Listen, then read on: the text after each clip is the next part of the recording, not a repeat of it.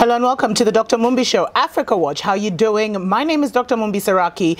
Today we want to talk about Cameroon, how Biya has won the sham elections. Are we surprised? Seriously, I'll be telling you how he managed to rubber stamp and steal the elections like we didn't expect it. It's so obvious, but tensions are high in Cameroon. I know there's a lot of Cameroonians that watch this show. I'd love to hear from you in the comment section about what you make. What next for Cameroon? What next for the, Anglo-speaking Cameroon? But before all that, I'm grateful to every single person that has subscribed to the show. We continue growing by the grace of the Most High. Thanks to every single person that leaves their comments. Don't forget to like and share this video. And thanks to every single person that donates through our PayPal account. Amazing things happening here at the Dr. Mumbi Show, and it's all because of you. So, 2 weeks ago, we had the Cameroon elections on October 7th. There was a lot of, tension. There has been a lot of tension for the last year or so. I'll just let that helicopter go by. Like, really?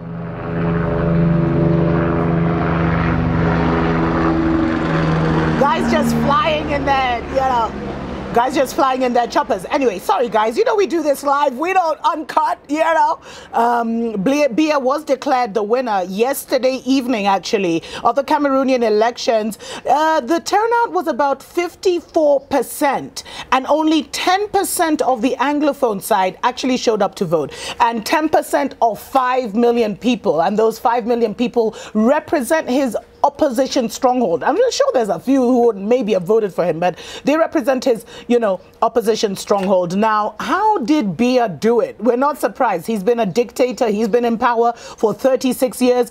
Some are actually they don't even understand how he came to power, how he went from being, the prime minister to the anointed president in waiting. And he's now won another 70, well, you never know. He's now won another 7 years, which means he's going to be in power until he's 92 years old. That's just sad. Imagine that's just sad. And, there was 2 weeks of political tension. 18 petitions against the election were all rejected. They had claimed fraud and many other things, but they were rejected for lack of evidence. And you know why there was a lack of evidence? Because the election results are not released till after the petitions are heard. So any of the evidence that you need to show, okay, here they voted like this, there they voted like that, here it was more than the votes were more than the actual registered voters, you can't get access to that because the information is not released till after the petitions are heard. And this is one of the one of the reasons. And you know what, a Cameroonian brother did send me one of the sessions where the lawyers of Anglophone were speaking in front of the Constitutional Review Council, whatever it's called, and very eloquent, very well spoken, but still it's like pushing water uphill, really. And of course the Constitutional Council of Cameroon did declare Biya winner. They said he won by 71% in 9 of 10 regions. Now, the guy who had declared himself the winner a week or so ago, his name is Kamto. I don't know if you guys had seen it. He actually released a press statement 3 days after the elections. He came a distant second with 14% of the overall vote. It's such a sham election. Of course, the Constitutional Council of Cameroon, which is selected by Biya, every single one of them is selected and appointed by Biya, said the election was free and fair. And I don't know if you caught this, but a week before, or a few days before, there was some Mzungus, some white people, some Caucasoids, Caucasians, whatever you want to call them. They showed up. They actually held a press conference in Yaoundé, the capital of Cameroon, and said that the election was transparent. It was one of the best events they've ever seen, best elections they've ever seen, free and fair, etc., etc. And they claim to be from Transparency International. Well, it has now emerged. They went from Transparency International. They were just what people hired, brought in from Europe, from who knows where. Transparency International came out and said those were not their officials because they don't even have any presence in Cameroon. So Biya actually got some fake white people, fake Caucasians, to come and say the elections were free and fair and pretend they were Transparency International. I mean, wonders never cease. We'll be telling you what's happening in Cameroon as we speak right after this. Wake up, Africa! Hey family, how you doing? How's everything going? I pray that you're blessed. I am coming to America. Coming to America. You know, every time I say coming to America, I remember that video with Eddie Murphy. Anyway, I will be in America for the month of November. I said celebrating Thanksgiving, and guys caught so many feelings. I'm not coming to celebrate Thanksgiving, but I will be there over the Thanksgiving holiday. For any bookings, if you'd like to, fly me out and to speak to you, your to family in any of the cities, go ahead and email my publicist. His name is Kellen at ColemanPRFirm.com. I look forward to seeing some of you out there. Mwah. Wake up, Africa! Welcome back to the Dr. Mumbi Show, Africa Watch. How you doing? Now, so Biya, 85-year-old, has won a second, I think it's like his seventh presidential election, and he will be in power until he's 92 years old. Now, most Cameroonians have only known him as a president, and because he came into power in 1986, he's been there for about 32 years. He's going to stay there till 2025. 2025 seems so far. 2025. Because there's a lot of tension in Cameroon. A lot of people are fearing that Cameroon could go into a civil war because the Anglophone side is sick and tired of being sick and tired. They were too afraid to come out and vote. As I mentioned earlier, only 5% of the 5 million Anglophone Cameroonians actually voted. Many of them had been displaced from their homes. Many of them had faced all unspeakable violence, rape, and torture.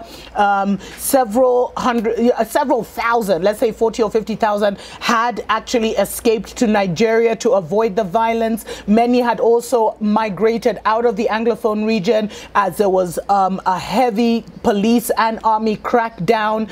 So who knows? Will Biya be there till 2025? Will the Anglophonians just, swallow it and just keep it moving? There's a lot of people who have reached out who now fear that Cameroon could actually go into a civil war situation, who now fear that the Anglophonians and the, separatists will say enough is enough and will now seek justice in other ways. So I just keep saying, let's keep praying for Cameroon. I don't even know what the solution is. I'd love to hear from Cameroonians on the ground. In fact, I'll be looking for one or two to interview in the upcoming weeks. Now, Biya has declared an effective system to make sure that he stays in power indefinitely. He wants to stay in power till he dies, and then not even that, he wants to hand over power to his son. So he's the second longest serving president longest serving leader who's not a monarch. But he's trying to make Cameroon into a monarchy. And what he's done is there's been over the 36 years, there's been a systematic downtrodden and oppression of the Anglophone speaking side of Cameroon. More and more they've lost their identity as a Francophone system, and French was imposed on them, and the French way of life, French culture. Now, the system he has developed, and this is why he won, not only does he appoint the Constitutional Council of Cameroon, which decides and declares who will become president, he's also in charge of the army, the rapid intervention, and the presidential guard. They're all filled with his loyalists who have been there, for over 15 years. The head of the army has been there for over 15 years and is one of his BFFs, and the last two, basically the presidential guard and the rapid intervention, which is like the police, urgent report, patrol, whatever. They report to him directly. He is not only is the head of the army, his BFF, but also the head of the oil and gas company, which is the highest earner in Cameroon, is also his BFF, has been there for over 15 years. Now, he has been nicknamed the Sphinx. And if you guys, if you know Greek mythology, the Sphinx was basically, a winged monster which had a woman's head and the lion's body. The biggest and most famous Sphinx is actually in Egypt. You've seen it. It's one of those tombs in Egypt. And the story behind this is that the Sphinx used to tell riddles, and when you got the riddle wrong, you were basically taken out. You were killed.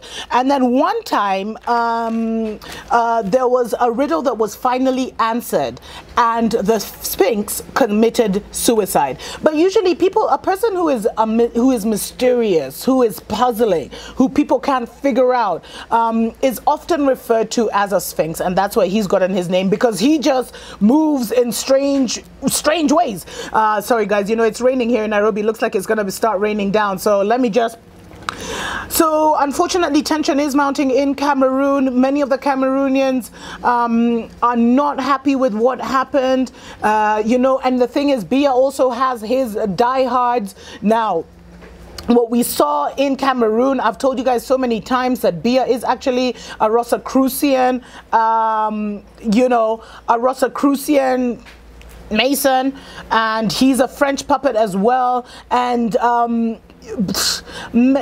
what we see in Cameroon is the spiritual damage of colonialism and linguistic and ethnic tribal division. He has become a master of empowering those who are for him and disempowering those who are against him. And this is, this is playbook African politics, playbook dictator, memorandum operandi, or whatever you call it. Now, in 2012, there was a prophecy that was given that a tsunami would hit Cameroon, and we've seen the violence and the extrajudicial killings and the rapes, and many have feared that this was a tsunami that was going, that was declared, and that it might actually get much worse. And what's going to happen? What's going to happen?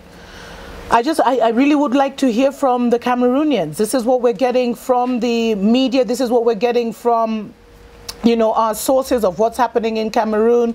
A lot of people knew he would declare himself, but the Anglophone lawyers and politicians tried to use the direct means, the constitutional means, but they failed them. What next for Cameroon? We're going to be keeping an eye out, and we'll keep you posted right here on the Dr. Mumbi Show. May the Most High bless you and keep you, and may he bless Cameroon. Mwah!